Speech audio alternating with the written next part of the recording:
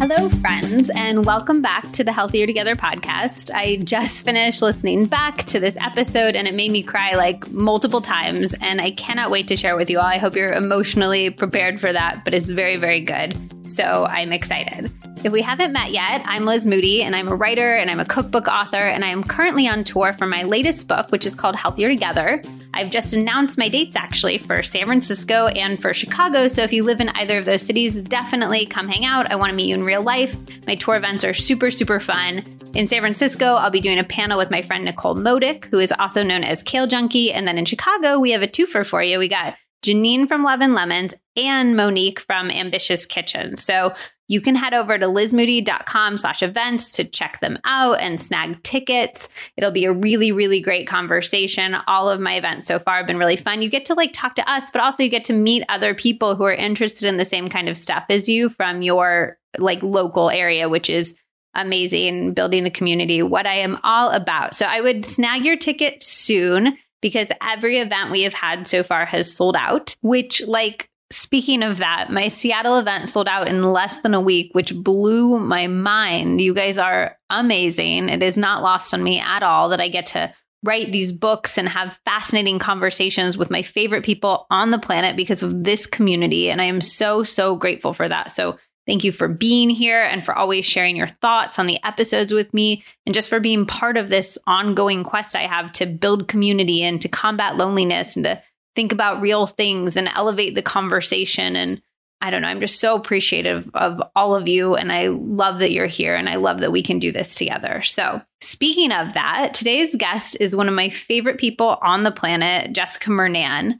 I met Jess through my editorial work years ago, and I tell this story on the podcast, but she was so helpful and so lovely with a number of things in my life. From I needed some advice on my second cookbook. I was pitching it at the time and the podcast and all of that. And she didn't know me, but she reached out and talked with me on the phone for over an hour. And that's just the kind of person that Jess is.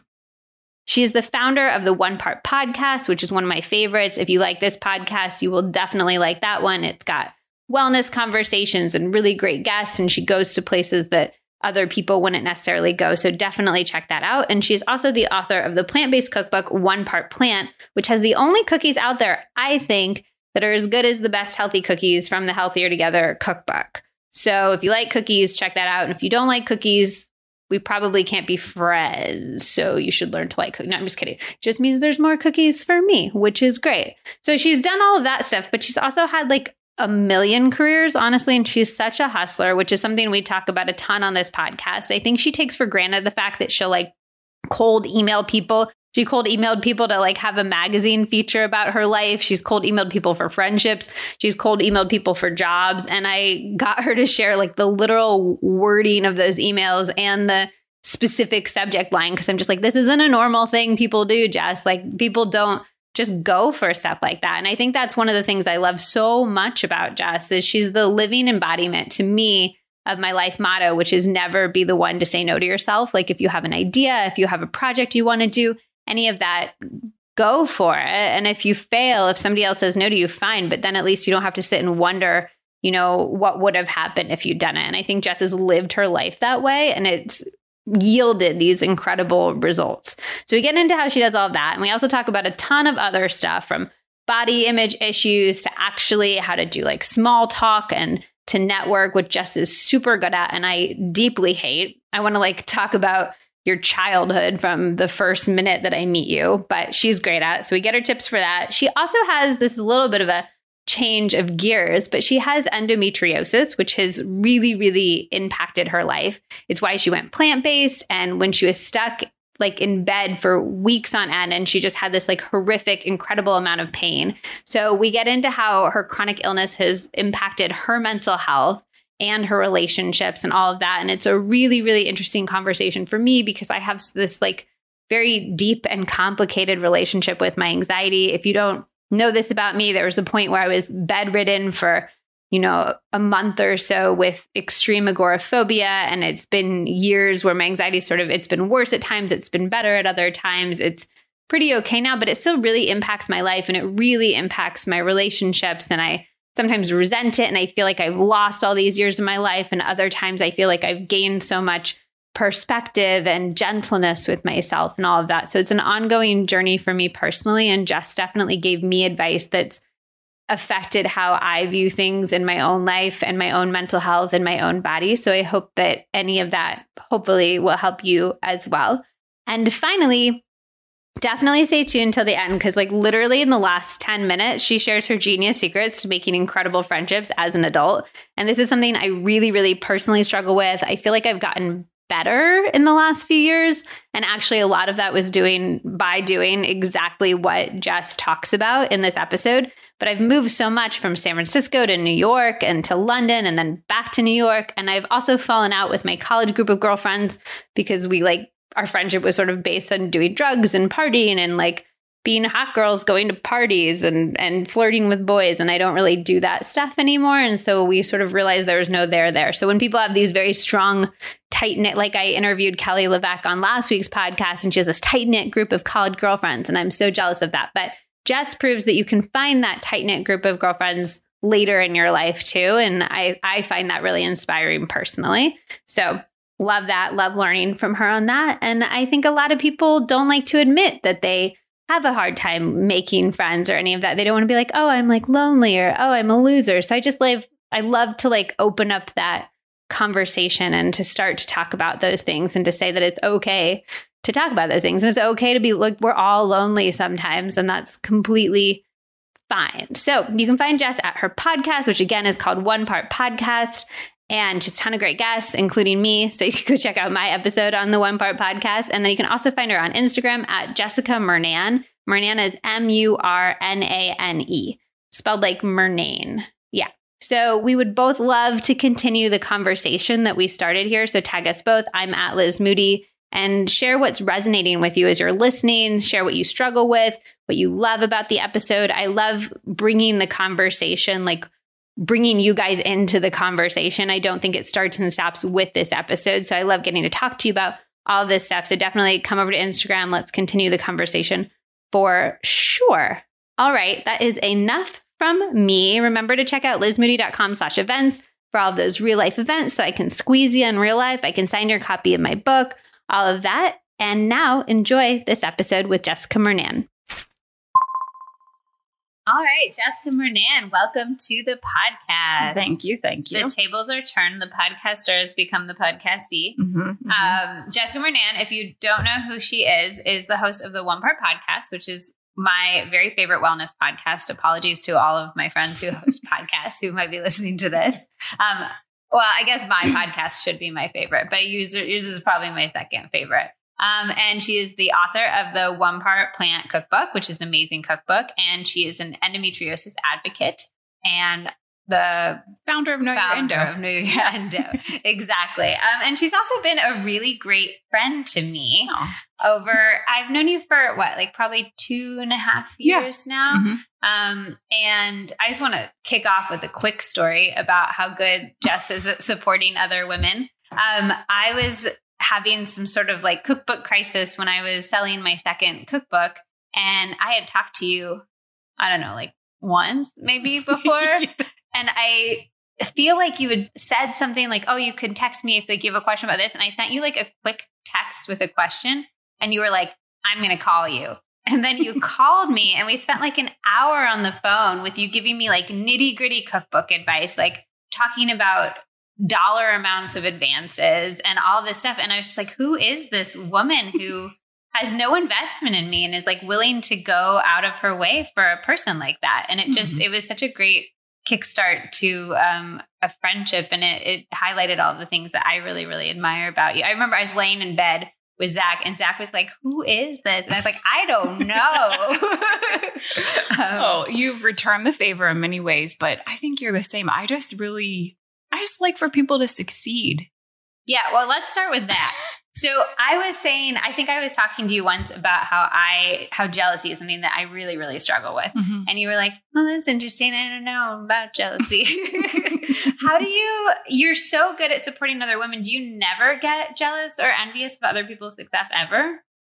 I don't really know if it's a jealous. It's more of sometimes an investigation into maybe their platform or their book sales or something and thinking, wait, what's their magic that people are drawn to that maybe I'm missing? So I don't really know if it's necessarily a jealousy. It's kind of more of a curiosity. And what if it seems like it's like, if I can talk myself down in my head, I'm like, oh, she's like worked this hard for this many years, or she has this incredible message. I'm like, okay, cool, Liz. Like, she's offering these really cool things. You can be happy for her success. But if it just seems like they got lucky, even though I in my own career have gotten lucky so many times, I'm just like, oh, she got lucky. Like, and then I get angry about it, or I feel bad about myself. Yeah. I don't know where the not jealousy thing comes from. Because even with my husband, I don't get jealous of other women. No, I'm just kind of like, oh, she thinks that she's talking to him, but look who he's going home with. I don't know where or why. I mean, I'm happy with it. Maybe I'm like some sort of weirdo that doesn't get jealous. But I mean, I will say that I think that I've always been friends with people that are a lot smaller than me, or less like cellulite and booby as me. Oh, and so I thought you meant smaller, like not as successful. No, I mean, like, all right, their physical form, and or like I have friends and I'll look at their legs and I'm like, wow, you shaved your legs and it actually looks like you shaved your legs. Like mine grows back the second that I get like. So do you get cold. jealous about physical appearance stuff? I don't think it's a jealousy. It's sort of a, how come she can shave her legs? And I got lasered. That's how. You got lasered? Yeah, I got lasered. Okay. So like lasering doesn't last forever, despite that they tell you when you're spending your $3,000 to get lasered. But you get like only a few straggly little hairs. And then when you shave those, which I do like once a month, my legs look like a big ad. All right. Well, maybe like I'll try laser. Pale big ad. Yeah, lasering. I don't know. I mean, I'm sure it probably has some sort of horrific health effects we'll find out about later, but it's great. Yeah. So, I mean, because like I remember last summer I went to a pool party and I just walked in and I'm like, how the fuck are all of my friends just gorgeous? And then, so I think it wasn't necessarily a jealousy. It was more of a.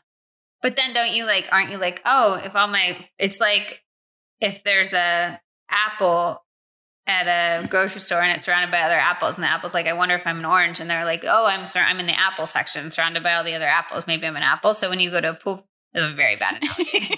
But if you go to a pool party and you're like, all my friends are gorgeous, aren't you like, oh, maybe I'm gorgeous too, because this is my friend group and I fit in with them? No, because I think I've always thought of myself as like the kind of not as cute, chubby, funny friend. I mean, I think that's ridiculous because I think you're truly the most photogenic person I've ever met. Okay, but photogenic doesn't mean that you're hot in real life. I feel like I'm the opposite. Every time I see a photo, I'm like, I hope I'm not photogenic because otherwise that's what I'm actually always looking like. And I need to like come to terms with that in a new way. But okay, so I feel the same. Like often I feel like I've gotten by on my humor. I've hung out with like the cool, hot people, but because I'm bringing like funny, fun vibe to the table. Yeah. Okay, so let's roll back to like who you were growing up. Yeah. Well, I was the chubby, not as cute, funny friend. Oh no, I grew up in Ohio until I was 12. And then my mom got remarried to a guy in the military. So then we moved every 3 years. Where'd you live? North Carolina, Virginia, California. We moved a ton. So I know you talk about how I always seem very confident. I think that it just creates you have to make new friends at all times. And and especially like I remember we moved the end of my sophomore year. So I had to enter a new high school as a junior. And I was also like a weirdo kind of like punk rocky kind of kid that hang out with like the goth kids. Okay. So, and moving to California, Monterey, California, where everyone is kind of fresh and surfery. I definitely was not that cool. Did you make friends? Oh yeah. I made friends with the gothy weirdo skater Are the goth kids like, is it like if you wear all black and you have some spikes somewhere, like you can come hang out with us? Like, yeah. it's pretty easy. And I think back then too, there wasn't as much of like a monoculture of like, you definitely stood out if you listened to a type of music, I think. So yeah, my best friend was Sienna, this goth girl, and Andy, who was a skate kid. And it was just like 3 of us. And when you were a kid, did you think like, I'm going to write cookbooks? I'm going to be quote unquote like known, and if not famous, known in certain circles? I wanted to be a dentist. Oh my God. I wanted to be. Wait, I'm sorry. I didn't know that about you, and I feel like we can't be friends anymore. Well, I wanted Why on earth would anybody want to be? Like, thank you to all dentists out there because you're doing such important work, but it feels like what? And if you are a dentist, please write to me on Instagram and tell me what is appealing about looking in people's mouths. Okay, well, that's the thing is I thought I could be a dentist and I could be really successful and kind of have my own business. And so I think I was more excited. And I thought it was like less school than being a doctor. I kind of thought of it as this successful type of career.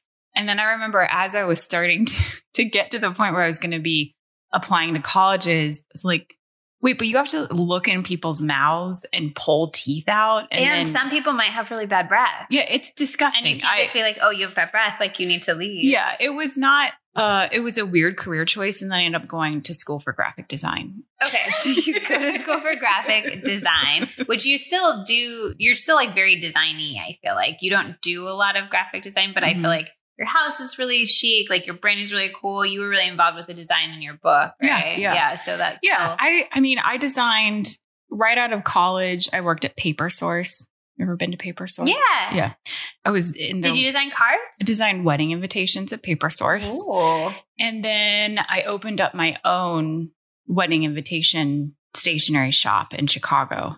And that was for a long period of my life. I designed wedding invitations. Did you like it? I loved the design part. I really loved, so I did custom work, which is where you make all of your money. Because if you're selling a stationery card and it's $5, I mean, your margins are zero. Right. So I was making all the money from the custom, but it got to a point where it was so stressful dealing with these brides, no offense to brides or dentists, but dealing with brides and the type of weddings I was doing. Like, I remember this one woman ordered this handmade paper from Japan, and I had to order, I mean, the paper cost $10,000 alone. And then we had to like cut it and hand line all the envelopes. And then when we sent out a test invitation, it came back, and because it was hand dyed, it had like dyed the entire invitation. It was stuff like that, that it was like, you're dealing with these natural products and it's totally out of your control. Well, okay. So let's roll back for 1 second. Yeah. When you graduated from college and you worked at Paper Source, but like you've kind of worked for yourself ever since you started your stationery business. Yeah. No, when my stationery, I had 2 lives of the stationery business. I owned a store with a business partner. Okay. Which always get a partner agreement. We won't go into that, but that was like kind of like that was not cool. The ending of that. And then I didn't know what I was going to do. And this is talk about hustler stuff. Do you remember Jane magazine? Yeah. Okay. XO Jane. Oh, yeah. Yeah.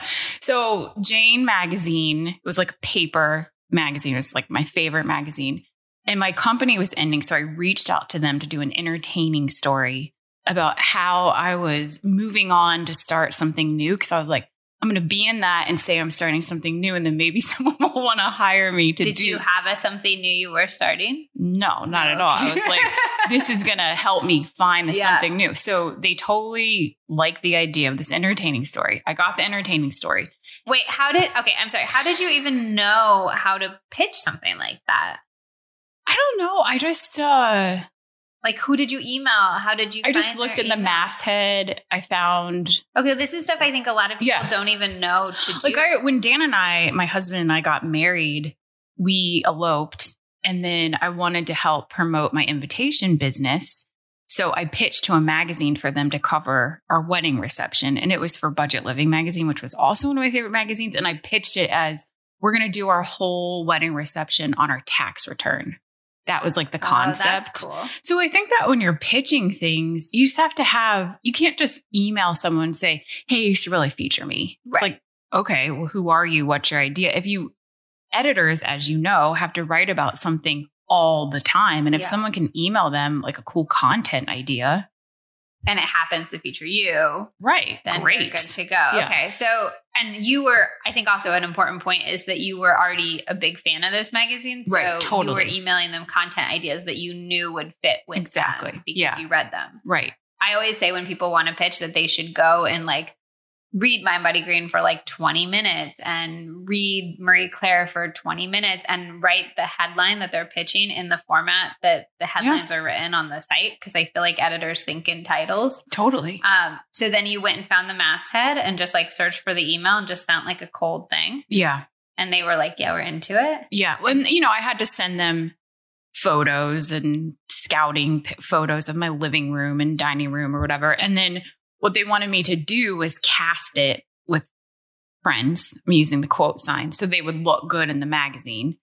And someone that I used for the party was like a friend of a friend that was going to be featured. And I didn't know her. And she came and we started talking and she offered me a job. So it did work. It did work. It worked not in the way. Wait, it's okay. We'll get to that in a second. But when do you get paid for these types of articles? No. They're just for exposure. I mean, this is back in the day too. This is like a while ago. And did they pay for like a photographer? Oh yeah. I mean, they brought in like a whole team. They brought in a whole team. Okay. Yeah. So then you have this party and a friend of a friend. Did you cast it like for like, hey, beautiful, diverse people? Exactly. Do you want to come over to my house? Totally. Yeah. Okay. And the funny thing is they cut everyone from the shoot. Oh, really? Yeah. So it was just ended up being me anyway. Oh my gosh. I feel like do you have the photos for this? I kind of want to find them and like I do. Put them online when we share this episode.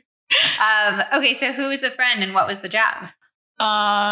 It was a job at this place called Gen Art. That was like this it's now out of business. It was a shady place, but they did fashion and art events. Like for instance, one of the things that we did, we helped with the casting of Project Runway. Yeah. So like Tim Gunn, we were there and like we had to kind of like vet the people that were coming through to go to the next stage to be with him.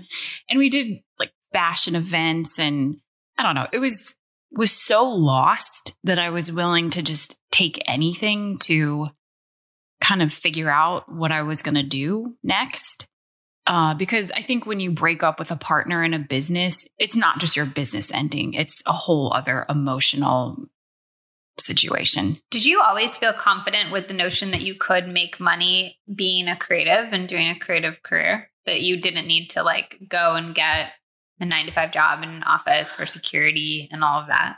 Yeah. I mean, I guess I think I'm the type of person where I think I've said this before, so if I'm repeating myself, but I'm more scared to not do something than to just kind of stay safe. So if I tried my business and it didn't work, I could just go get a job.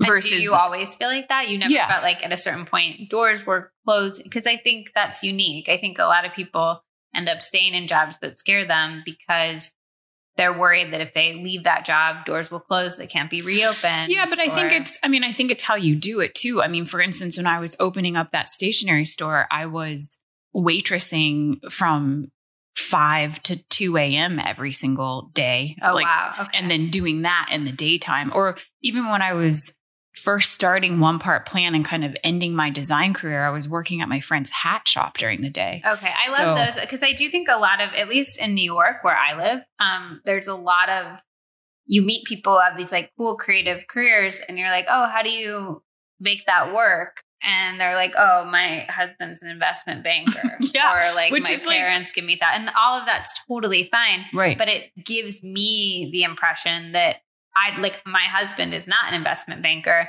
My parents aren't rich. So it's disheartening to somebody like me. And I have more means than a lot of people do, you know? Right. And I think that just has always come back to how bad do you want something?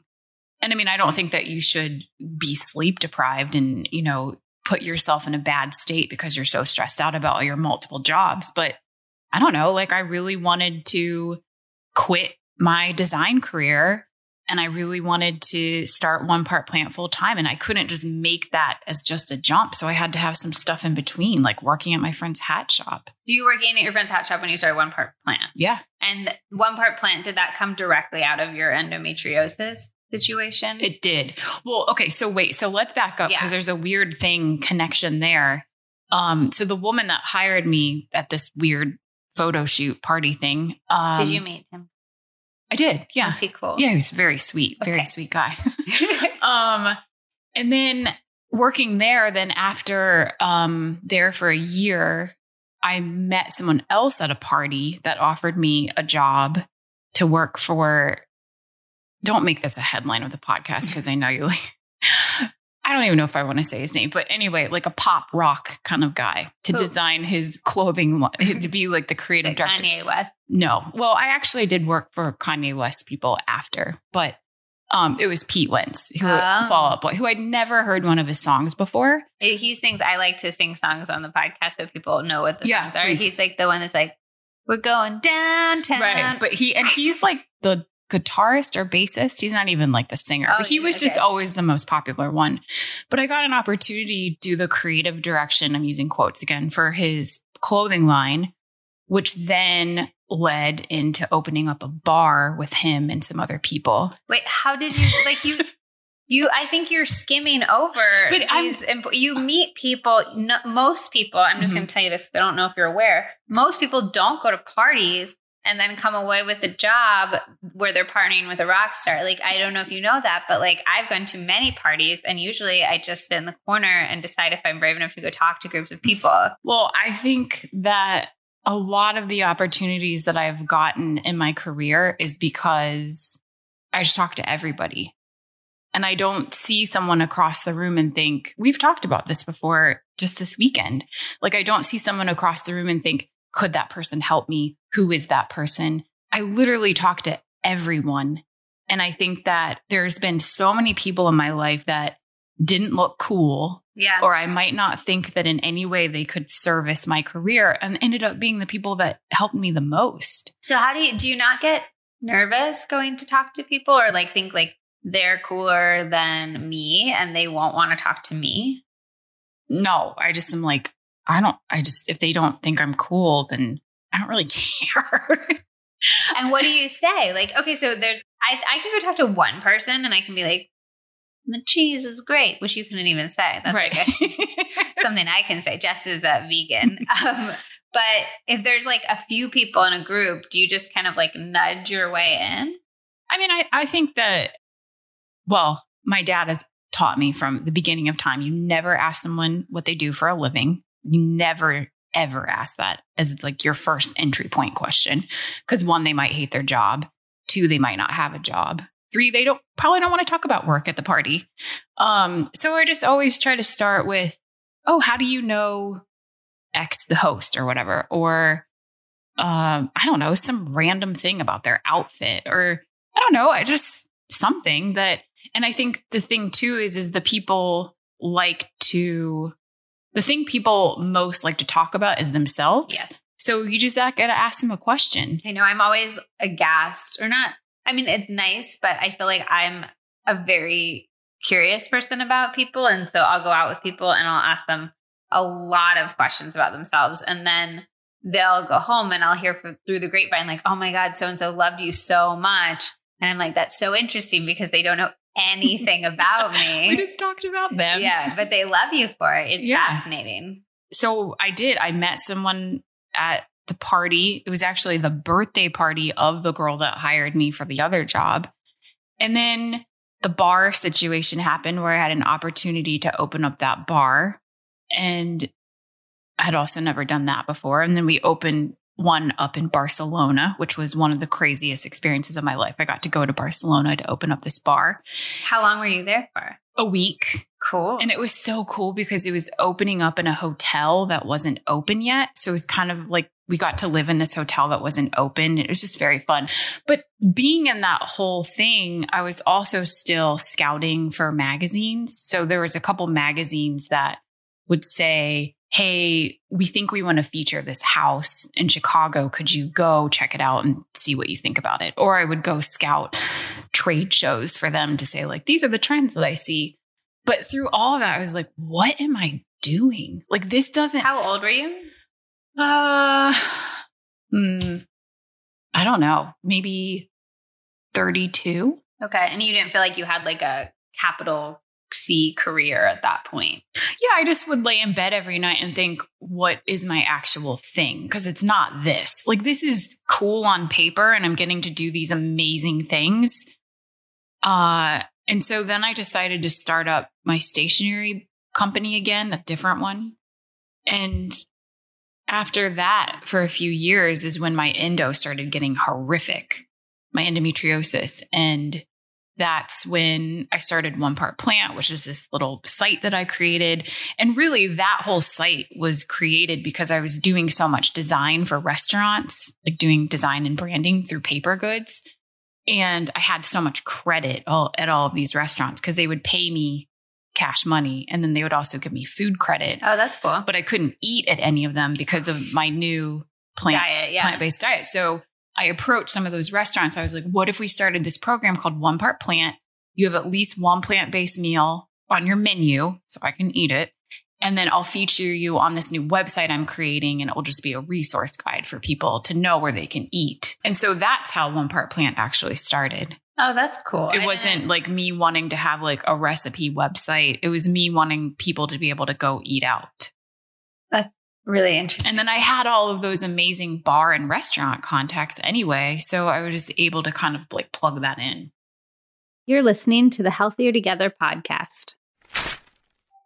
I am so excited to introduce you to this week's sponsor, Garden of Life. I really use and love all of my sponsors in real life, but Garden of Life is truly one of my favorite brands, and it has been for years. I first fell in love with their products after spending a period of a few months working on a gut health story. I'd interviewed a ton of doctors and read so many studies, and Garden of Life was one of the few brands that actually passed the test for every single thing that I wanted in a probiotic. I think the first product of theirs that I bought was their Mood Daily Care, which contains the specific strains of probiotics that have been studied to help with anxiety, in addition to a number of strains that support gut health, which is so important because that gut-brain connection. The Mood Daily Care was formulated with Dr. Perlmutter, who's an amazing functional doctor that I've worked with on a ton of stories, and I trust him quite a bit. And I still take it every single day to this day. I also have to tell you, this might be a little bit TMI, but I have to tell you about their Raw Probiotics Vaginal Care line. Suffice to say, anytime I've had a hint of a yeast infection or a UTI, you know that feeling when one is like just starting? I take these and it goes away completely. I recommended it to my friend who was having chronic yeast infections, and they helped her so much. It contains 38 strains of probiotics that are designed to balance both your gut bacteria and your vaginal bacteria. I know so many stories of this working when everything else failed. So it's just like an amazing one to keep on hand, ready to use whenever you need it.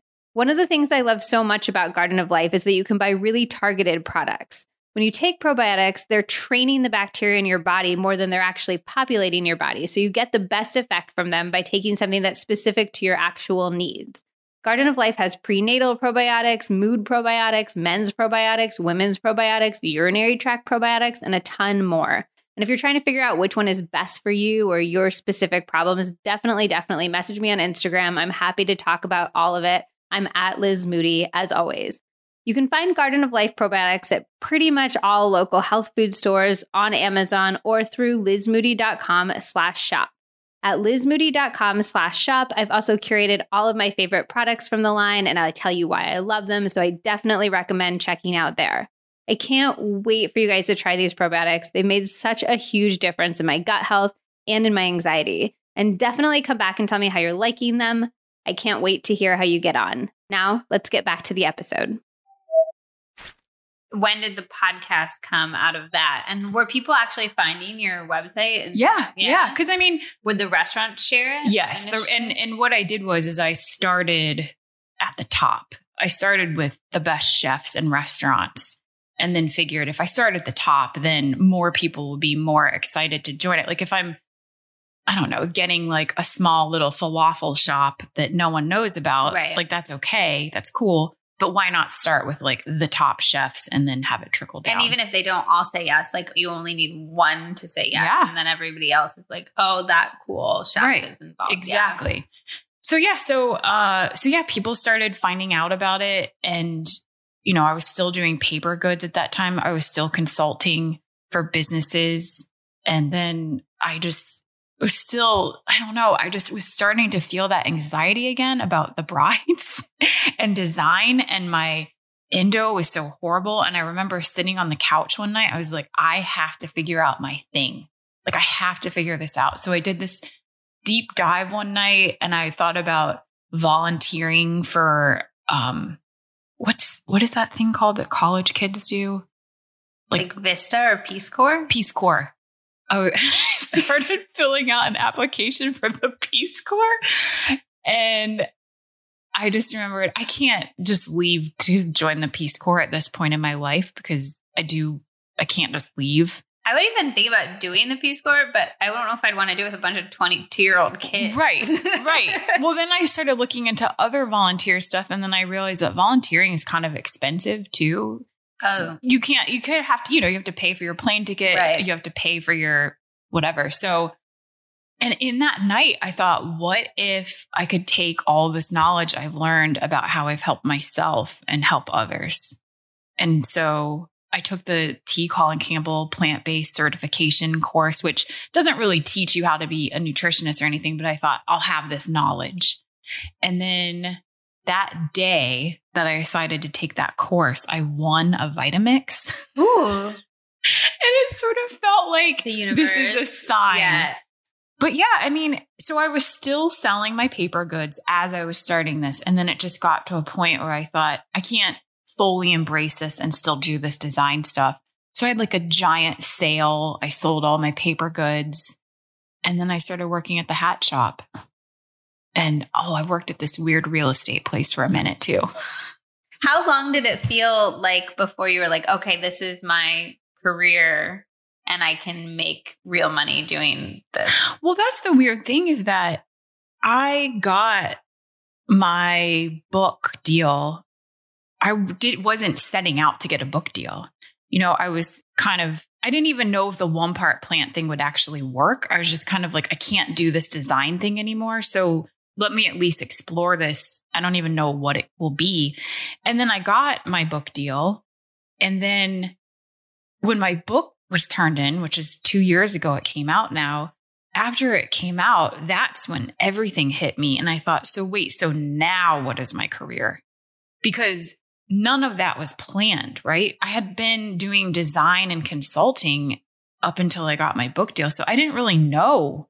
Like I wasn't a blogger or an Instagrammer. That wasn't my space. And so that was a huge awakening as to what's next. Well, how did you just get your book deal? Did somebody come up to you on the stream and was like, would you like a book deal? Met them at a party.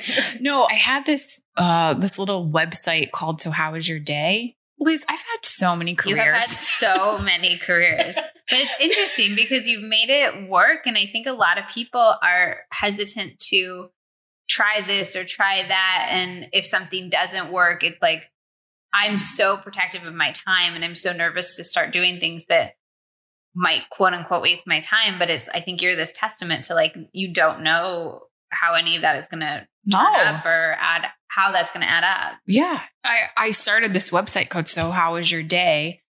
And I mean, this is a while ago. It was probably 4 or 5 years ago. And it just featured people that I thought were interesting and what they ate for breakfast, lunch, and dinner and what they did basically each hour of their day, which is in magazines. Like I've seen it before, and all of the photos was them in their bed. That was the feature photo.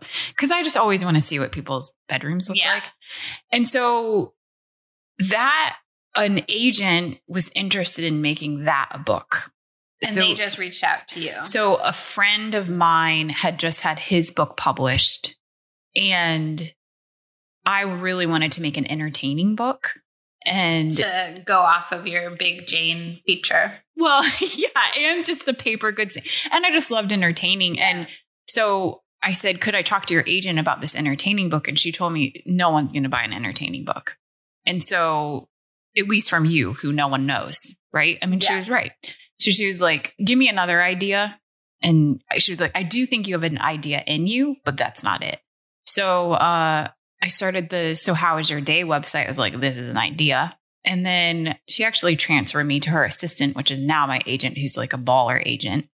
Thankfully, she didn't want to work with me. So we pitched So How Was Your Day? And when we did, an editor or a publisher said, is this the same Jessica that just started One Part Plant?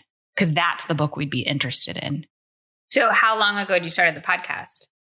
Or was it the podcast and the website? What was the editor?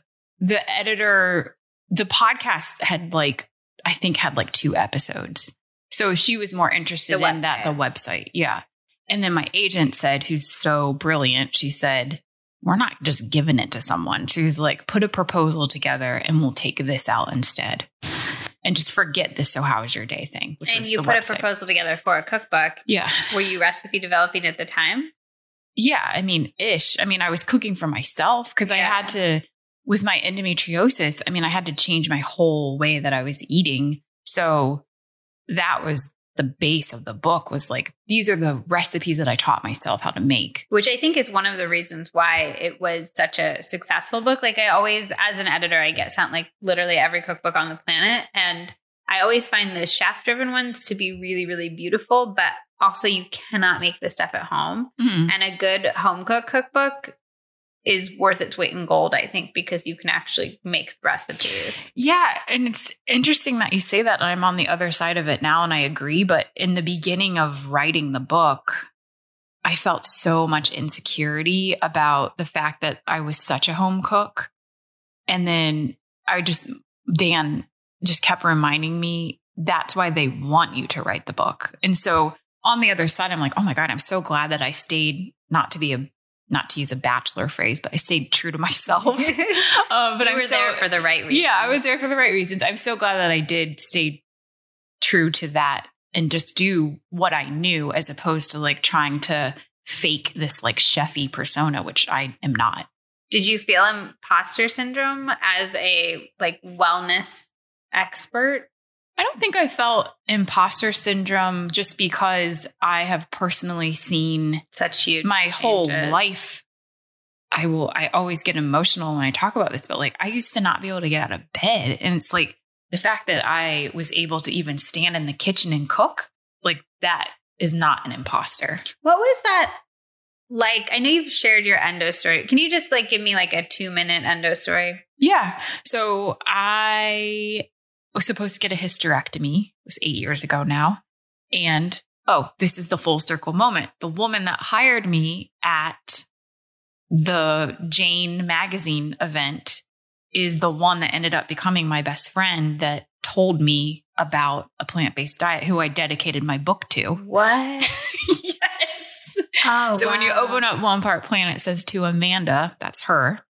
And I mean, and she didn't even, it's not like she sent me this email saying, you should really try this. But so I just had a couple surgeries. My endometriosis was just out of control. I was emotional. I didn't want to wake up in the morning. It was just are you in physical pain every day? It's not just physical pain. I think that's the tricky thing with endo, especially, is that so many symptoms are not connected to your period. So 90% of women that have endo experience GI symptoms. So diarrhea. And also I had terrible urinary bladder issues. And so it's not just oh, wow, you have cramps during your period. It's all month long. You've got some sort of weird thing happening to your body and you don't know why. And so Amanda, my friend who I dedicated the book to, was staying with me. And I think when you have chronic pain, you're really good at hiding it. And she kind of saw me. I had to catch myself on the table because I felt so I was going to faint. And she went back home and she just did some research. And she just sent me this little link that said, check this out. It wasn't this grand plan that she gave me. And I didn't think that it would work at all.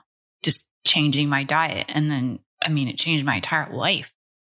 And I think that I've said this before, which I think is so important, that I think it's not just the food. It's the fact that I was so depressed and couldn't get out of bed that then when I started eating this food that made me feel better, then I could start moving my body again. And then I felt less depressed, which meant that I had a better relationship with my friends and family and my husband. So it was just this like huge full circle domino effect. I don't know what you want to call it with it, but it started with the food. Yeah, I want to talk about the mental health toll, because my illness or whatever is anxiety, but I've also like not been able to get out of bed and stuff because of it. And beyond the anxiety, I think I'm even just coming to terms with today how much being in that severe of a place was, how bad that was for me. What was it like? How did you emotionally deal with that? And do you still emotionally deal with being, I don't know, like angry that you have endo, or that you had to change your diet and eat all these foods and all that? That's a good question. And actually, just really quick. So endometriosis is when the type of lining that lines your uterus grows outside of it. I just want to say what it is. And 1 in 10 women have it, right? And it takes an average of 8 doctors to get diagnosed. So someone listening to this podcast probably most likely has it. And probably hasn't been diagnosed. Too. Exactly. Yeah, so, which is crazy.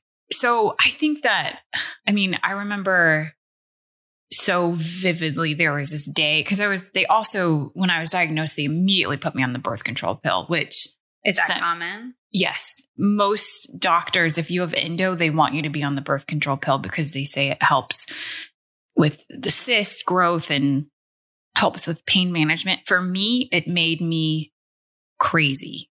And I don't want to use that word lightly because I know there's people with mental illness, but it made me crazy, severely depressed and just not myself.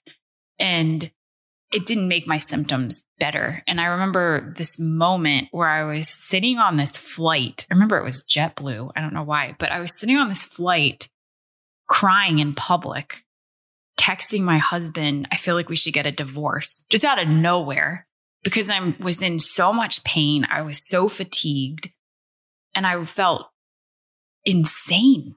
And it just like progressively got worse. And that's when the doctor suggested getting a hysterectomy. I was like, let's just do it. Like, I don't want to feel like this anymore. Like, I want to be able to get out of bed. I want to be able to be with my friends. I want it to not affect my work and my relationship. Like, why am I like, my husband is the nicest person on the planet who would never deserve that type of text. He didn't even do anything. It was just out of nowhere. And I was out of control. So, but you didn't get a hysterectomy. I did not, because I tried that diet. I tried the diet that my friend sent me, which was a plant-based diet. And within weeks, I went off the pill and my whole life changed. How has because still to this day, you eat a certain way and you have to do a number of things to sort of keep your symptoms under control, sure. Right? Which again is similar. I feel like can't get out of bed with anxiety, but I also have all of these things that I do to not get back in that place. And it's been hard on my relationship. I feel like because my needs are greater, Zach is required to show up for me. Like my needs take precedent because they're needs, whereas his are wants, I guess. How has that affected your guys' relationship like over the years? Wow. So I remember this moment too, the year, this would make me cry. I feel like you wanted a crying moment. So remember the year that I changed my diet, and Dan had done, we've been together for 20 years now, and he did the cooking up until that point. He did the cooking, he did the dishes, he did the laundry, he did everything because I was so in bad shape. And I remember that Christmas that I changed my diet. At Christmas, we all go around the table and we say something that we're like especially excited about for that past year. And Dan just said that he was grateful that I could cook for him.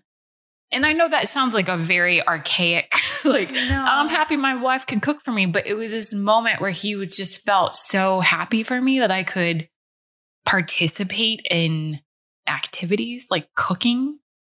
And so I don't know. I think that luckily I'm married to someone that is so supportive that I don't know the full impact of how it's affected us. But I think what has been cool is to see the impact that it's had since I've made those changes in a positive way. So now I can cook for us, and I still don't really like doing the dishes, but I just feel like I'm more present, and I'm not in bed sick or have to miss a party or a wedding, so I think that it's just been a great thing. But I understand what you're saying too, because, my diet does impact the way that my family eats. But luckily Dan ate healthier before I did. Yeah, he was a vegetarian first, right? Which I always think is funny. And not even like a fast food vegetarian, like a healthy eater. So yeah, I mean, I think that if I hadn't made the changes that I've made, I don't know where we would be right now. But luckily I sort of caught it, I think, before I had to text him more times, I think we should get a divorce. Well, and I think we don't realize how much taking care of ourselves lets us like take care of other people, I guess. Mm-hmm. Like I'm just coming to terms with like, I need to get my anxiety under control, not only for me, but for these people that I've Mm-hmm. promised to live my life with, and how much it does impact them. And I think I was always dismissive of it because I was like, well, it impacts you, but like, it's so much worse for me, Right. But it still impacts them. Well, of course. I mean, I had a partner who cooked all of our meals and did the laundry and did the dishes and had to make sure that I was okay, not just physically, but emotionally. I mean, I can't imagine coming home from work to someone that was as sad as I was every day. Like, that's heartbreaking. Yeah, it is. Especially if you flip, like, actually picture it reversed. Exactly. To, like, Zach being that sad every day. It's just, and again, like, I feel fortunate every single day for having Dan in my life, because he has truly just supported me through all of the weird careers, through all of this health stuff, and just still remained supportive. And it's crazy because I remember we were together the first 2 weeks we were together. I was like, this guy is so special that I'm going to fuck this up. And I remember that I like had a little meltdown after 2 weeks of being with him. And I was like, I think that we should just call it quits now, because like, you don't know all that you're going to have to deal with being with me. And he was like, no, I think I'll stick it out. And I'm like, oh my God. So it's like, I think from day one, he kind of knew, and I tried to. He likes that you're a lot. Maybe. I like that. So you've become sort of like a wellness, not aficionado. You've become like famous in the wellness world. And I think it's an interesting world, the wellness world. And I think one of the really interesting things is that you get to interview all of the best people in their fields on your podcast. So I want to know what things you've actually changed in your own life as a result of your podcast. So many things. Really? Drinking water. You never drink water? I was really not great at drinking water. So who told you to drink water? Dr. Lisa I'm not going to butcher her name. It starts with an M. And she did the Alzheimer's episode and was just talking about how if you don't drink water, you're basically starving your brain. And are you more likely to, like, I know you're more likely to have everything bad happen to you if you don't drink water. Right. Alzheimer's. That was just of actual visual that I could sort of latch onto, as opposed to like, stay hydrated. It's like half your body weight. Yeah, it's like, what does that mean? But the thought of my brain starving, like shriveling up. I was like, oh, let's drink water. Dr. Gundry, so controversial, got the most hate mail when I had him on, but Dr. Gundry is famous for his views on lectins, Right. which are in chickpeas, they're in beans, Tomatoes, squash. I mean, basically everything. They're in a lot of things, and he believes that they're super inflammatory in the body. And some doctors agree, and some doctors highly disagree. So, well, what I learned most from him is that I do not tolerate brown rice well. did you just decide to cut it out? Yeah, after I read his book, I thought maybe brown rice and I don't get along, and I tried it, and he was right. And I think with a lot of these people that I talk to, especially, that I think that, and I think you and I have talked about this before. If you're just a all around well person that doesn't have some chronic disease and inflammation, brown rice might be the best thing ever for you. But then if you're on the other side of the extreme of not feeling so well, taking out certain foods might be a game changer. So yeah, so brown rice, drinking water. I think every single guest I've learned something that I've taken away and been like, wow, okay. What does wellness mean to you at this point in your life? I think, I don't know. Katie Horwich always asks on her podcast what positivity means to you. And these questions are so hard for me. What do you think of we talked, when I went on your podcast, we talked about sort of a lot of the bullshit that exists in the wellness world. And I think there's been a lot of pushback recently about, like, do we need a wellness world? Like, a lot of the stuff that comes with the notion of wellness and Instagram. Yeah. Well, I guess I personally like to stay in my lane and talk about What's things. your lane? I think we've like covered a highway here. I think that I know a lot about endo, and I think that that's what I'm very passionate about right now. And if that means going to high schools to talk to girls about it, like, that's one of my most favorite things to do, is going into a high school and telling them about endometriosis. I guess that's a form of wellness. I don't really know what it means. I think I just want to educate people and learn and be educated by other people, and just present conversations like on my podcast. It's like, if you want to try this stuff, try it. If you don't, you don't have to. What bothers me is this notion that it's a one size fits all situation, because it's not. Yeah. And I think it's nice, the notion that it is for a lot of people, because you don't need to try a bunch of shit out. It's a lot easier to be like, oh, if you take this supplement, you'll feel better. That's a lot easier than being like, you need to do an elimination diet and see what's working in your body, because brown rice might be good, brown rice might be bad. And I think that's just a lot harder for people want the shortcuts. And I don't blame them. I mean, of course. And I even get fooled sometimes. Again, when I used to scout for magazines, I would see these people's homes, and it would be the 2 rooms that we were actually going to feature, and the rest of the house looked terrible. And I think that that's sort of similar to this too. It's like you're seeing a glimpse of things. You're not seeing the full picture. Like, just because someone eats acai bowls for breakfast, like, are they also having all these other treatments you don't know about?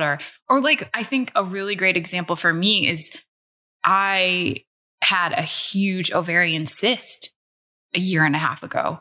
And it doesn't matter how much green juice or I treat my body well. Like, I had that ovarian cyst, and once it was all over, I talked about it. But I don't know.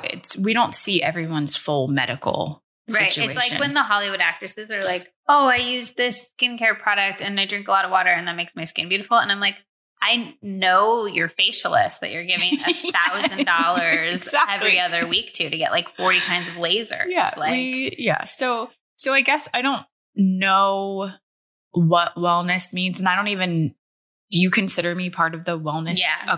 Okay. Well, then you have a plant-based cookbook. You have a podcast where you interview wellness stars, and then you have an endometriosis site. Okay, fine. Yeah. And there was the episode of my podcast where I got the second amount of unnice messages when I said that I didn't identify as a feminist. Oh, yeah.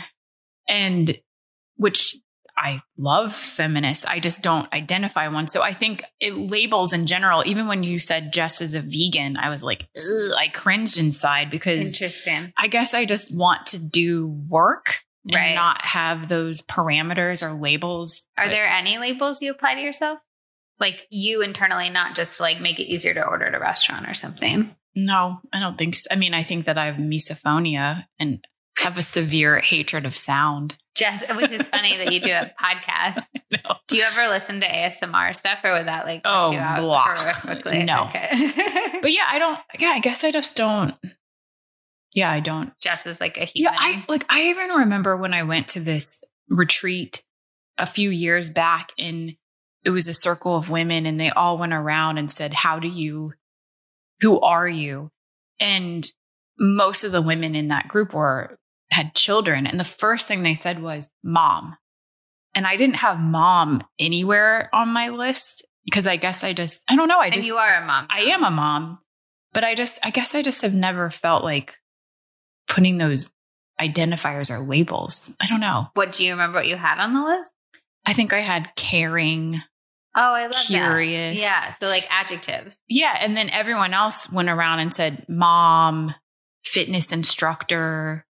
And and my list was totally different. So I guess that's just how I think about stuff. I don't know. Do you feel like you found like your thing? Do you think this is your thing to your 32-year-old self on the couch? Yeah, I think that, gosh, I'm referring to Dan a lot in this episode.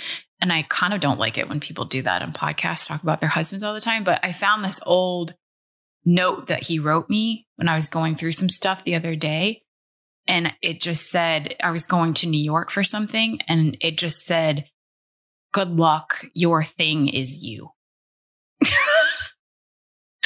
And I think that lately I've just been thinking that like my thing is me, and like whatever I do is my thing.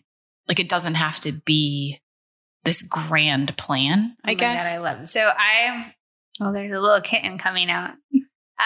So I recently went to this thing that I can't shut up about on site. Yeah. And one of my most profound moments there wasn't through like the group therapy work or anything. I was talking to my roommate, and we were talking about how I always am like looking for the sense of purpose and like what to do with every day so that it's the most meaningful thing. And she's like, I wonder if it's because you don't value yourself enough to just feel like you have purpose just by existing. Like your meaning is just being here regardless of what you're doing. Yeah. And it hit me like a ton of bricks. Or like nice bricks, whatever the positive equivalent of that is. But it was just crazy to think that maybe if I just like valued me as I am as a person a little bit more, I wouldn't need to be doing things to prove my worth or to have value. Yeah. Or just, Ruby Warrington. Yeah. Like she talked about in her book about what is your dharma, finding your dharma. And we talked about that thing, or that dharma could just be that maybe you work at Whole Foods in the checkout, you're a bagger, and your dharma is just being nice to every person that comes your way. Like, I just don't think that these things or these careers have to be the thing that we are, I guess. Yeah, I agree with that. And so it's taken me a long time to get to that. Well, I want to agree with that. I'm working on agreeing with that. But yeah, I mean, I lately I've been trying to just be chill. You can hear the cat drinking water. Do you have misophonia? Lately I've just been trying to think, because, I got a Whole Foods partnership for 2019. And I have been thinking, I stop myself and think, okay, but what about next year? What's that going to be? Yeah, I was going to ask if you like feel financially stressed doing this sort of creative career now.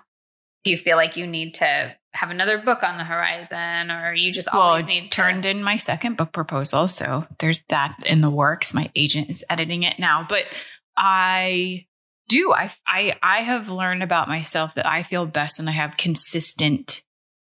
I know what's coming. I don't like the feeling of like when I had my stationery business, was I going to get that job? I don't know. And then if I did get the job, oh my gosh, their wedding isn't until September. So I'm not going to get paid until. I don't like that feeling. Which is crazy then that you've spent how many years doing creative careers where you don't versus like, do you know that if you do a normal job in an office, and I've had a few of those. I've had a couple. But like 100%. I mean, I just left my normal full-time job and it is disconcerting that, 2 weeks has now passed and I don't just like have that check in my bank, Yeah. And luckily this partnership that I'm doing right now, they pay me every month. So I know what's coming in. And like my course right now, my endometriosis course is happening and I have an average of what I'll be making from that. So it feels less, but it's funny. My friend, do you know Kathleen Shannon from Being Boss? Mm-mm. It's a great podcast if you want to listen to it. And we have sort of a state of the union together every 6 months or so where we just talk about goals. And last year, the phrase that we came up with was follow the money. It's like, don't mess with stuff that's not going to get us money. Like, don't spend time on Instagram forever because, just scrolling because that's not benefiting the bottom line. And this year we talked about that our new phrase for this year is we have enough. Mm-hmm. Because the follow the money was it was working, but then we also have enough. Like when we really think about it, like I do have enough.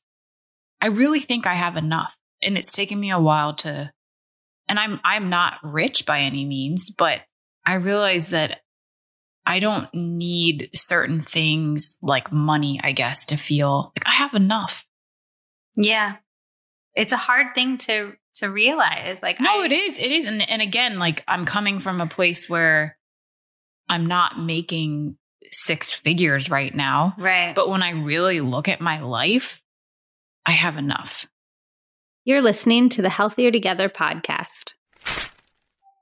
One of the most common requests I get is for more easy, quick weeknight dinner ideas. So I'm about to tell you about one of my personal go-tos. I keep a box of Simple Mills almond flour pizza crust on hand.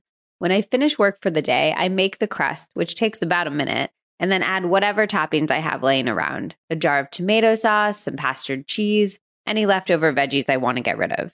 In 15 minutes, I have dinner on the table, and it's actually crave-worthy, delicious, and super healthy. Simple Mills is sponsoring today's episode, which basically means I get to tell you about a few ways I use their products, which have been in my life for years. I first fell in love with their cake mixes. Actually, my very first post to go viral back in the early days of Instagram was a lavender cake I made by adding dried lavender to their vanilla cake mix. It was so pretty and it was so delicious. What I've always loved about Simple Mills is their super simple ingredient list. Unlike almost every other product where you have to squint to find the teeny tiny writing, Simple Mills displays their ingredients in a bold font and large letters, which they can do because each product contains just a few simple ingredients. Their brownie mix has just 8 ingredients. Their crackers have just 8 ingredients as well. That pizza mix I mentioned, 8 ingredients. Everything is grain-free, but they don't use any gums or emulsifiers, which is super, super hard to find. The texture is also incredibly good. The cakes are light and fluffy, and the pancakes come out perfectly every single time. Honestly, I've stopped even working on a pancake recipe because the Simple Mills mix is so good and easy to keep on hand. I like to use it as a base and add different flavors like berries or rose water or chocolate chips. I also love their frostings. They have a chocolate and a vanilla, and honestly, they're the only frostings I've ever found that meet my standards for flavor and texture and nutrition facts. They're my go-to for my annual gingerbread cookie decorating tradition, which I always do with my sisters at Christmas. I've been doing it for like my entire life. And now I've roped Zach's little nieces into it as well. And I also use them for the rest of the year to top cupcakes or cakes. And I keep a jar in my cabinet when I can, so I can like sneak a little spoonful whenever I need something sweet. I do that with the brownie mix too. I'll just whip up a tiny bit and I will not apologize for it. You can find Simple Mills at retailers nationwide or on their website, www.simplemills.com. And I actually have a code for simplemills.com. You can use the code HEALTHIERTOGETHER20 20, like the number 20, Healthier Together, like this podcast, Healthier Together 20 to get 20% off whatever you order. And if you want specific product recommendations or just to chat about my favorite cookie or cracker flavors, hit me up on Instagram at Liz Moody or message them at Simple Mills. Everyone who works there is so nice, so I'm sure they'll get back to you right away. I cannot wait to hear what you guys think. I've been obsessed with Simple Mills for years, and I can't wait for you to try them. Now, let's get back to the episode. When your book came out, were you able to feel sort of like calm and self-actualized and all of that around it as you are now? Or was it? No, the book coming out is just this hyper dump of stuff, I feel like, in your inbox, in your Instagram. It's a lot at once that I don't feel like you can really sit back and be like, wow, good job. I have enough. You're kind of like, what do I need to do? What do I need to do? And yeah, I mean, I think that launch period is not amazing sometimes. I mean, it's amazing you get to do a book, but I mean, I've had people tell me it's like, it will be the worst like 3 months of my life. I'm like, well, I wouldn't go that far, but I mean, I think I haven't given birth to a child, but I would equate it. Someone equated it to me as like, it's like giving birth. It sucks during the process. And then 6 months later, you forget how bad it sucked. And then you try to do it again. So you had Lena Dunham write the opening for your book or whatever was it? The foreword. The foreword. Yeah. Can you tell me how that happened? Because I feel like this is like you have two fun, like I hustle in ways that I think feel normal to you, but would not be normal to other people. So stories. I wanted someone to write the foreword of my book that had endo.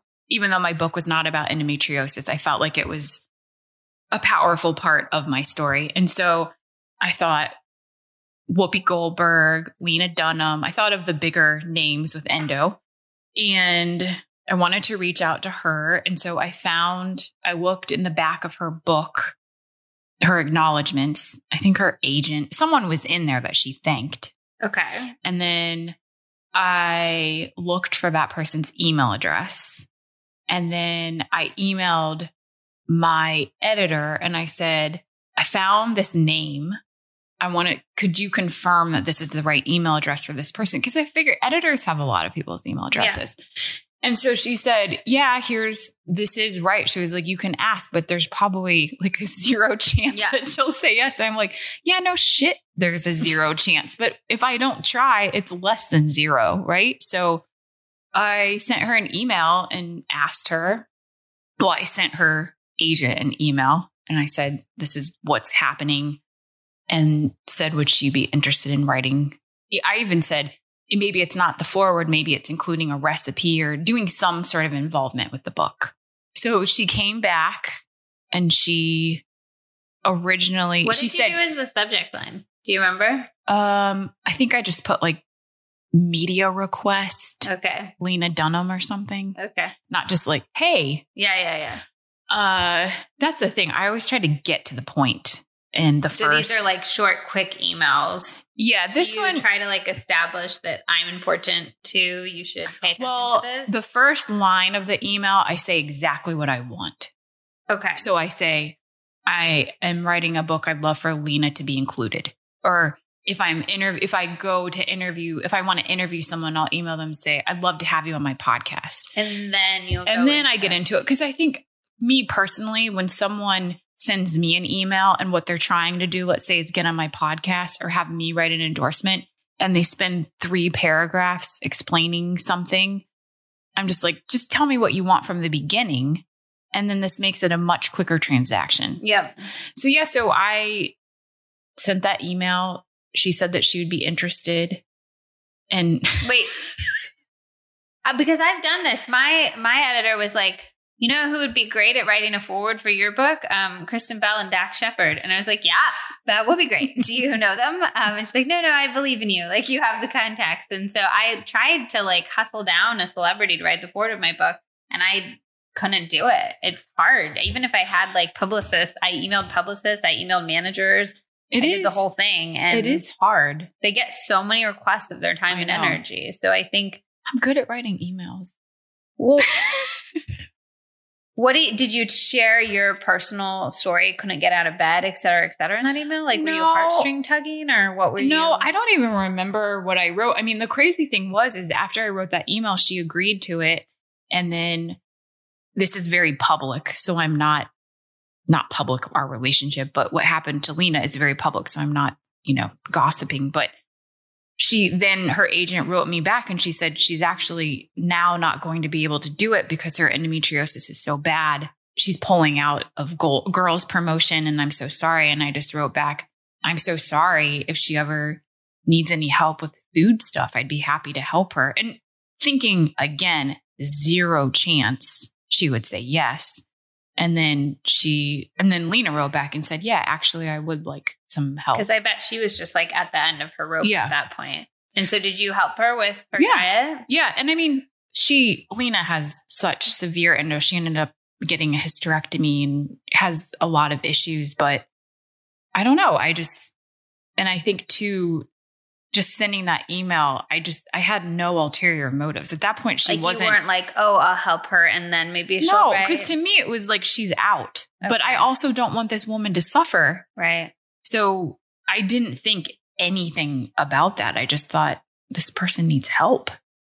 And so then we emailed and then she ended up writing to me months later and said, if it's not too late, I'd love to contribute. Wow. And then that's when I asked her to write the foreword. And was your editor like, ooh? Yes, they were very happy. And I think also, even talking about it on this podcast, it makes me feel uncomfortable. I didn't capitalize on that relationship. Yeah. I've never capitalized on any of the celebrities that I've worked for. Well, that seems to be like a common theme, is that somehow innately you just view people as people. And then that has helped in your life journey. Yeah, I guess so. Yeah. Because anytime that something came out with like using her name, you even wrote something and you used her name and I asked you to change it. Yeah. And because because as an editor, like if I put Lena Dunham in the title, I'm going to get double the clicks as if I don't. But from me, I didn't want her to feel like I was using her. So I remember I sent her like 10 apology emails. But she understands. And also like if you're a celebrity and you write a foreword for a book, like, that's sort of what you're getting. I know. I just felt uneasy about it. Well, it worked out well. Yeah. Do you guys still talk? I occasionally, she'll send me an email or I'll send her an email, but we don't. Is she just like us? I think she is. Yeah. I do. I still love Us Weekly and People are like my 2 guilty pleasure reads. And I love them. And I do love The Stars Are Just Like Us. Mostly because when they aren't wearing makeup, and I'm like, oh, they actually do look like me. Yeah, totally. And then I feel really good about myself. Yes. Although she's done amazing things, I think, for being like, this is what a real body looks like. Absolutely. And stuff like that, which I think is amazing. Okay. I'm going to ask you a few questions that I always ask everybody. Mm-hmm. And we'll see how you actually listen to my podcast. You're not going to be like, Okay. But sometimes I don't know if they're questions. Sometimes I do.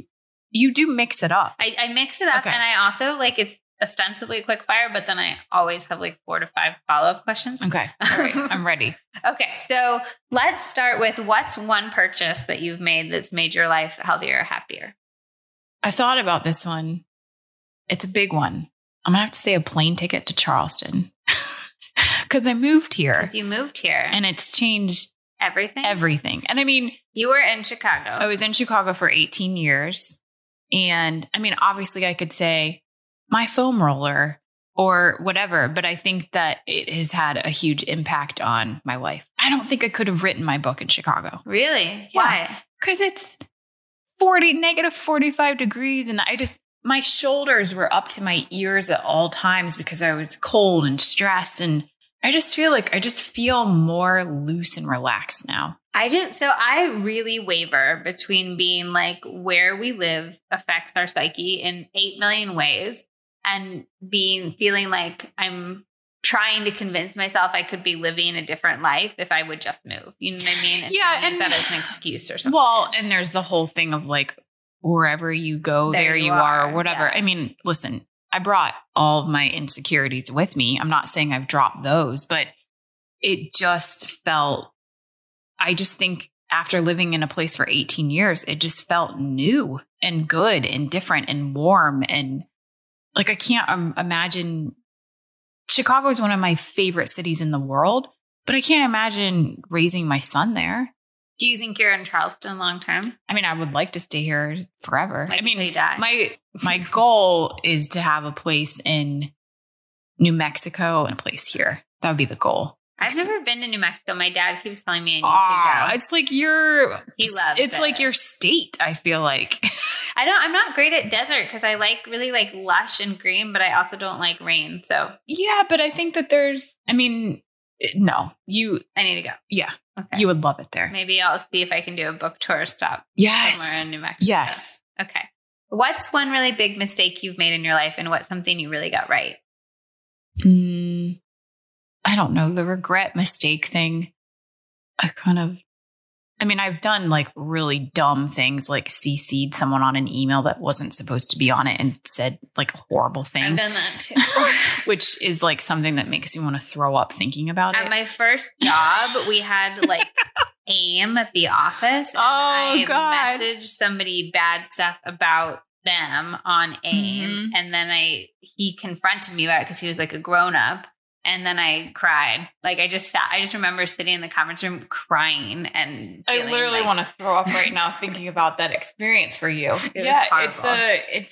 It's the worst. I mean, it did really teach me. I don't put anything in email, or like even that one time I was like, I'll call you. Yeah. Like I don't even put shit in text. Yeah. But so I think, I've made like dumb mistakes like that, but I don't know. I think that I have this little like weird, it's not actual possible, but like I never want to go back in time, because like every single little tiny mistake I made, even if it was a huge one or a little one, it got me to where I am. And so people say this often, and I think it works if you're totally happy where you are. But I know a number of people, and I waver in and out myself, of being like, is this where I want to be? And if I'd done this thing differently, would I be in a different place right now? You know? And I have a number of friends who really feel like that, who feel like they could be over here if they had just done one thing differently or something. Yeah. And I guess maybe if I hadn't gone to school for graphic design and became a dentist, or maybe if I decided to stay in paper goods, I could have a mega big company right now, but also that you have enough. I do. I guess I just don't. There are mistakes I've made in my life, like dumb email things or saying something to a friend that I regret, but you feel like I just don't think about, I just don't dwell on those things. And is that because like this is like you wouldn't choose to be anywhere else than where you are in your life right now? I guess I just am in my life. So I guess I just don't see the point in dwelling on something else. Yeah. I do think about sometimes if, I dated loose because I was so young, but I was very attracted to trash men before. And I think that if I was on again, off again with this horrible person for like 4 years before I met Dan, I think that if I hadn't met Dan and saw how great someone could be, I think that I'd probably be in a terrible relationship. So is that the thing you got right? I've got a lot of things right. Like, let's get like a top. What are 3 things you got right in your life, you think? I think changing my diet was right. That has changed my entire life, not just physically, but my career. I think meeting Dan, but not just because like, oh, I met a man, but because seeing his parents and seeing what is possible for love, that you can have that type of relationship. Like I didn't think that was possible. So witnessing, I guess, someone as caring and loving and making me feel like I deserve that, that's kind of a big deal. And then I think I got right choosing and being around the friends I have. Like it makes me emotional. And every single day I think I am so fucking lucky to have the friends I have. Like I have this like huge group of supportive women, in my life. And I know there's a lot of people that don't have that same thing. Yeah. So how do you do that? You mean make friends? Make friends with people that inspire you and excite you and see you and are, I think a lot of people feel like they have people they can like call up on a Thursday night and go see a movie with or go to a bar with, but they're not friends that would make them want to cry when they're talking about like their circle of women, you know? So how have you cultivated that? I think that, well, I'll just like cold email someone. Oh yeah, that's the story. That was the second story I wanted you to talk because I love it. So you have give her a shout out. Go ahead. Oh, Sunwoven, Erin Barrett. At Sunwoven. At Sunwoven. On Instagram. If you're listening, I'd like a jacket. They're so beautiful. Tell the story of how you met her. Oh, I saw her in a magazine. I thought and I saw that she lived in Charleston. And you just thought she looked cool. And I thought that she looked creative and not necessarily even cool. I'm like, this is someone that is doing something that is exciting to her. And I think I don't care if someone is cool or in a magazine. I am drawn to people that are excited about doing stuff. And that could be having a dog walking business. I don't really care if it's even on Instagram or famous or cool. I just want to be surrounded by people that are passionate about what they're doing. And I saw her. I'm like, she looks like she's really into what she's doing. I want to meet that person. So what did you do? I emailed her. I said, we should. How did you get her email? On her website. So you went to her business website and you found her email. And what did that email look like? Since apparently you're the queen of like cold email. I just said, to change your life. I don't remember. I said something like, we both live in Charleston and it looks like you're doing creative stuff and we should have dinner sometime. I feel like when you told me this story, you like emailed her and you were like, I think we should be friends. Well, I did. That's along the lines of what I said. Yeah. And then you did and you guys just like clicked. Yeah, we met. We had a great time together and we became friends. And a lot of my friends in Charleston, like my other friend, Melissa, Plum Collective, shout out. She also has a new lighting company called Rilo that's coming out. Same thing. I reached out to her and I said, I'm actually writing a cookbook. Your stuff is awesome. I see if you have any props for my cookbook or something and we should just hang out and have a drink together. So would you say that it's all I think a lot of people maybe are friends with the people they met in high school or the people they sat next to in a college class or stuff like that. But your friends seem like they're very intentional and almost curated.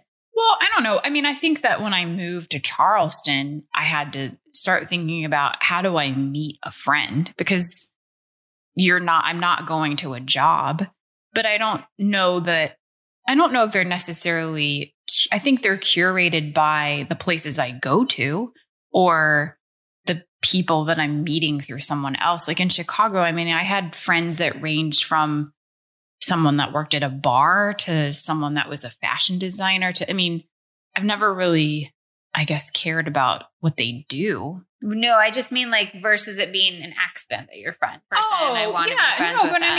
I mean, I think I'm just telling you the cases where, because you were talking about how like you just cold email people. But I think, a lot of my friends are a lot of my friends are a friend of a friend that are like, oh, Jessica just moved to Charleston. You should meet this person. Or if I'm going to Chicago or I don't know. I think it's friends of friends too. What did your endometriosis when that was bad? Was that hard on your friendships? Was it hard on my friendships? Yeah. In the same way, like were you, because I think also something I'm coming to in my old age is that like, in the same way you should put effort into your relationship to be a good wife or partner or anything, you should put effort into your friendships. And yeah, I think after I changed my diet, I know I became a nicer person just because I was in pain all the time. And I don't think I realized how that was making me maybe a little bit not as nice to people. I don't think I was outright rude, but I think I think I've become a nicer person because I'm not in pain. I don't really know if it affected my relationships because I'm the type of person where it's like you invite me to a birthday party. Even if I don't really know you, I'll probably go because I don't want to hurt anyone's feelings on their birthday. So I remember this one bowling party of this guy that I like barely knew. And like there were 3 people that showed up and I was one of them. And I just remember that I was just like, I didn't feel good. I had to get on 2 buses to get there. But I was like, I'm still going to go to this fucking birthday party because I never want anyone to feel hurt on their birthday. So I think I just have a lot of empathy, I guess. So I think I tried to not let my illness affect my friendships. Have you ever been somewhere in the world where you're like, these people really got it right in terms of health or happiness? And if so, where was it? I mean, it's so bougie sounding, but I mean, whenever I've gone to Paris. Really? I've been like. Because they seem like they like being kind of grumpy. Yeah, but that doesn't, I mean, I just think that, I don't know. I think I just have felt, I don't know. I just like the vibe there of the people. What do you think, what specifically do you think they got right in terms of health and happiness? I don't know if it's health necessarily, but I think it's just a sense of ownership of like, I'm walking outside without any makeup on and I look cute with this weird hat that, I don't know, like even when I am there, all of a sudden I feel like I can wear anything and just be a little bit cooler. And I don't know. And I think Charleston, I mean, even though it's like the land of butter and grits and cheese, I mean, I think people here, like you see people walking the big bridge every day and just riding their bikes. And I don't know. But I think you can be healthy and happy anywhere. But not Chicago. No, I was, but it was 18 years. Yeah, it's time to go. No. And Dan had said, I feel like as an adult, you should live in more than one place. I agree with that. And I had moved so much in my life that I was like, you choose where you want to go and let's just go. Yeah, I love that. I also love the idea that when I ask you about a place that's healthy or happy, you pick a place where it's health and happiness, not like a lot of people are like, oh, there's like avocado toast here, or like smoothies. And the first thing you picked was like a internal type of health and happiness, like a self-confidence. I think that's really cool. Because I think like they're smoking a shit ton of cigarettes, but there is like a deep sense of self-love, I think, on a different level. And like, I think that confidence is the biggest part about being happy. Yeah, I'm working on that. It's a hard one. Confidence is like, I think I'm really good at the top layer of confidence where I'm like, I'm the shit. Here's why you should like read this thing I wrote, or like why I'm worth your time in this way. But then the lower level of confidence where it's like the deep, right? I'm working on that. That's the self-talk. Yeah. The self-talk confidence. Okay. What is the best way to spend 20 minutes every day to make your life better? I mean, it's something that I don't want to do. Okay. But I think it's moving your body in some way. At least do that? I try to. I mean, I know sometimes when I will look at myself, I'll think, well, if you actually embraced moving your body more, it might impact you a little bit more. But for me, it's just head. Like mental, moving my body. And that could be, taking a walk, jumping on a trampoline, doing a foam rolling, or just like a YouTube video. Like I do a lot of those, just randomly put yoga, 20 minutes, YouTube, and whatever comes up. But yeah, I think just moving your body. Are there any other wellness practices that you do to like contribute to your overall picture of like keeping your endo quelled and feeling good? I mean, the first one is food. And the second one, I mean, is truly for women with endo. Like if you think about it, you're clenched and hunched and really also just kind of protecting this little middle area all the time, that you have to like stretch and sort of move your body, because if not, all of this muscles and stuff is even tightening more. So I think movement is huge. Stress management, just taking out stuff that stresses me out, which that could mean friends that don't really connect or something. But yeah, food, man. It's food for me. Do you meditate? I try. I know your meditation is, it's like goals for me. And I try. I will go like 3 days in a row and then forget. It's a weird thing. It's like, if I don't work out, I'm like, oh shit, gotta work out. I know I gotta do this. But meditation, I actually just forget. Well, they say it takes like, 30 days or something? It's like 28 days. To form a habit. 23 days or something. So I wonder if you did it for that long. Also, the thing that made the biggest difference for me in my meditation was to tell myself, that you can't ever do it wrong. Mm-hmm. So like when I sit there and I'm doing it, I'm probably like doing it poorly most of the time, and my mind is wandering most of the time. But I'm like, that was a good meditation if you just sat there for 20 minutes. And I think being able to, no, and listen, I do this app called like, is it Tava? I don't know. It's through the Panchakarma that I did in the Art of Living Institute. The guy that started that place, there's an app that a lot of his meditations are on. So it's just like him talking or chanting. And I love when I do it. And I don't understand why I forget. I need to just put like Post-it notes up everywhere that's like meditate today, or put it in my calendar. A meditation teacher I had once said that it's great if you can make a tiny area of your house like designated for it, because then every time you pass by that area, even if it's just like a pillow on the floor, it's like you remember. What a great idea. Yeah, it's like a signal. Okay. Okay, so we're almost out of time, but I just want to talk briefly about your Panchakarma because I think that's fascinating. What is a Panchakarma? And why did you do it? And did you like it? And how did you think to do it? How did you decide? Well, Liz Moody, and Liz Moody told me to do it. I don't really know if I can properly explain it because it's still a little bit, because I think a Panchakarma in the United States is also different than one in India because but you can talk about, like, you're not advocating for all Panchakarmas everywhere. No. I just like, my big thing I want to know.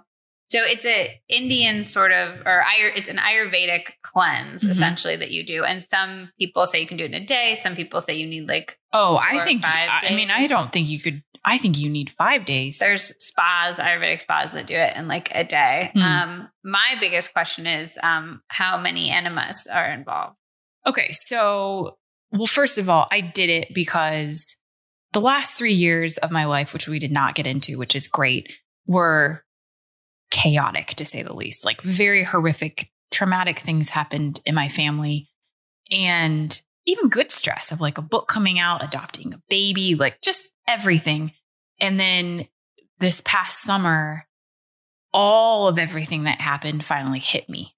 And you know, I had Dr. Aviva Rome on my podcast, and she talked about how so many of her patients will finally go on vacation, and that's when they get sick, is because you just go. Post-spinal syndrome. Yes. And then it all hits you. And so this summer, it all hit me in a way that I went into a severe depression where, I was numb. Like I wasn't even crying, or like I was just staring straight ahead. And I just remember trying everything, like changing my diet more. And I don't even know why I told you, because I didn't tell anybody that this was happening, but I told you for some reason, because we were just texting about something else. And you said, have you ever heard of a Panchakarma? I was like, what is that? Whatever.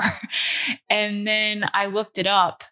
I was like, I will try anything right now. And it's crazy. This Panchakarma place has a place in North Carolina, which is only 5 hours away from me, and then a place in India. And I'm like, this is a sign if it's this close. So there was only 1 day of pooping, if that's what you're asking about the enema thing. There was only 1 day of that. Okay. And that was the Virechana day. And in India, there's also a day of like throwing up, but apparently that's illegal to do here. Oh, I like that. But it wasn't the pooping, because I actually enjoy a colonic, but it was not the pooping that was the hardest on that day. It was that I had to stare out a window for 8 hours. Yeah, you told me this, and I wasn't sure if you were being hyperbolic. No, or you just meant that you like. No, bro. You're not allowed. Do they literally sit you in front of the window and stare out?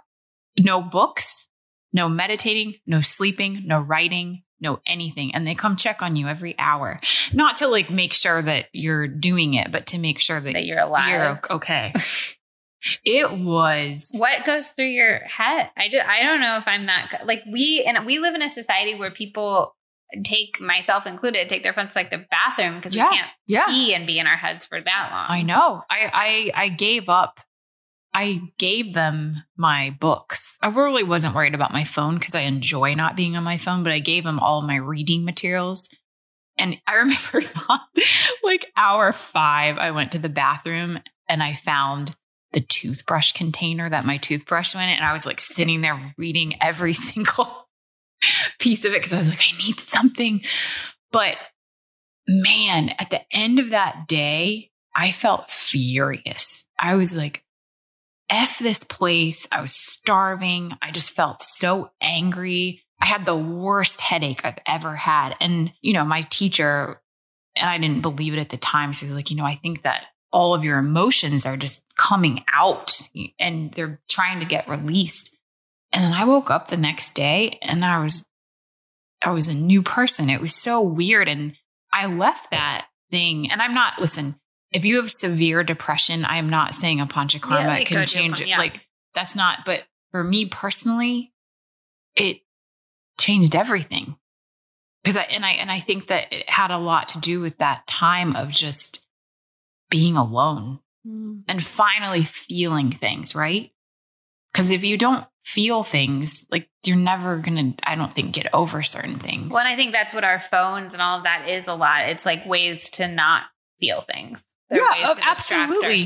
And I think that I distract myself with work. Like if I'm feeling a feeling I don't want to feel, let me work on this newsletter. Like I use my work as, instead of people use alcohol or drugs, I definitely use my like work. A medicator. Yeah, for sure. I do that too. I use that so that I don't have to feel my feelings of like lack of value or worth. I use my work to like get that there, which is interesting. But thank you. So thank you, Liz, maybe for telling me about Panchakarma, because I don't know what I would have done.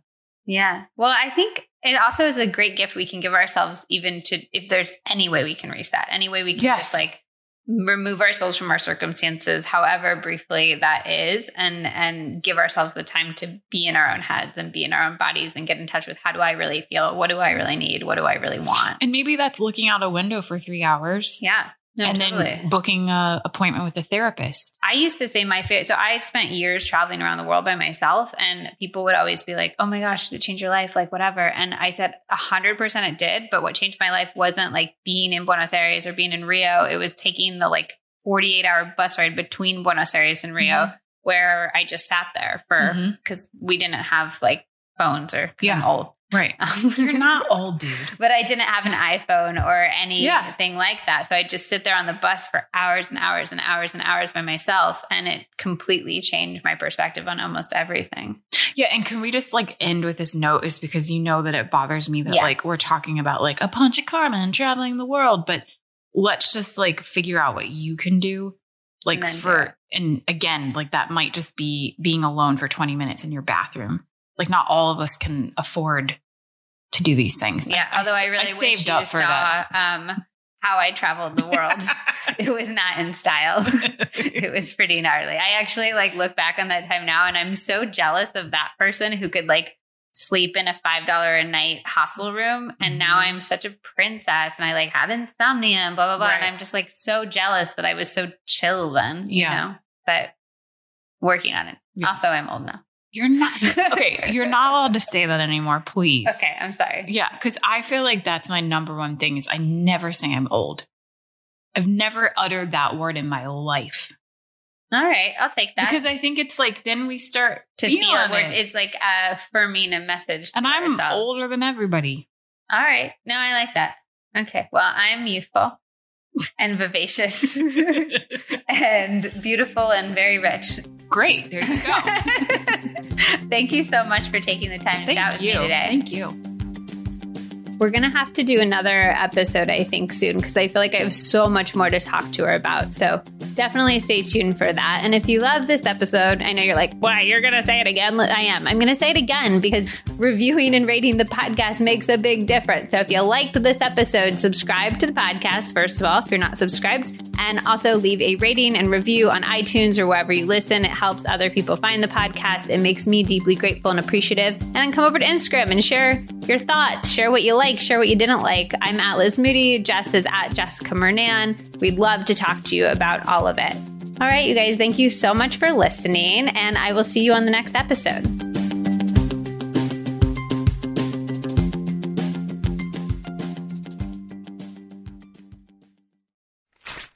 If you have dry skin, this is going to be your holy grail. I've loved the Osea Undaria Algae Body Butter for years. It is so rich and creamy and lush, but it sinks right into your skin and it makes your entire body feel moisturized and not greasy at all. I actually do not understand how it's so not greasy and yet so hydrating. As fall approaches, I'm leaning into mini spa energy. These micro relaxing moments you can insert throughout your day. Because peppering your day with tiny bits of calm can have huge impacts on overall cortisol levels, on your anxiety, even how you sleep at night.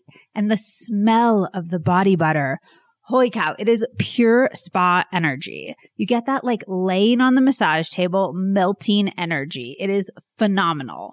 I've gone through at least 4 tubs of this personally, and that is saying something because it lasts a long ass time. A little bit goes a very long way. I also always keep extras on hand to give out as gifts. It uses ingredients that you would normally see in face care products like seaweed, ceramides, glycerin, which I am obsessed with for hydration and think is so underrated, amino acids, even a skin identical moisture complex. Also, here is a little tip. If you want to amp up its hydrating power even more, put it on damp skin right after the shower to really lock in all of that moisture and hydration. Like all Osea products, it's formulated with real seaweed to take advantage of its nutrient-rich benefits like deep moisturization. It's also vegan, cruelty-free, and climate-neutral certified.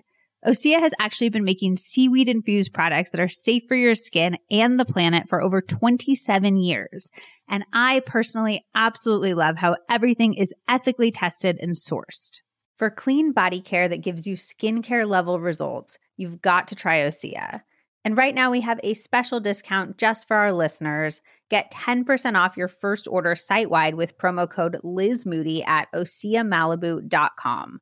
You'll get free samples with every order, and orders over $60 get free shipping. While you're there, get the body butter, of course, but I'm also obsessed with the Vagus Nerve Oil and Pillow Mist, both of which help so much with my anxiety. I love rubbing the oil on my hands and inhaling deeply before I meditate to make it feel more intentional and calming and grounding. You are going to want it all. Go to OSEAMalibu.com, promo code LizMoody.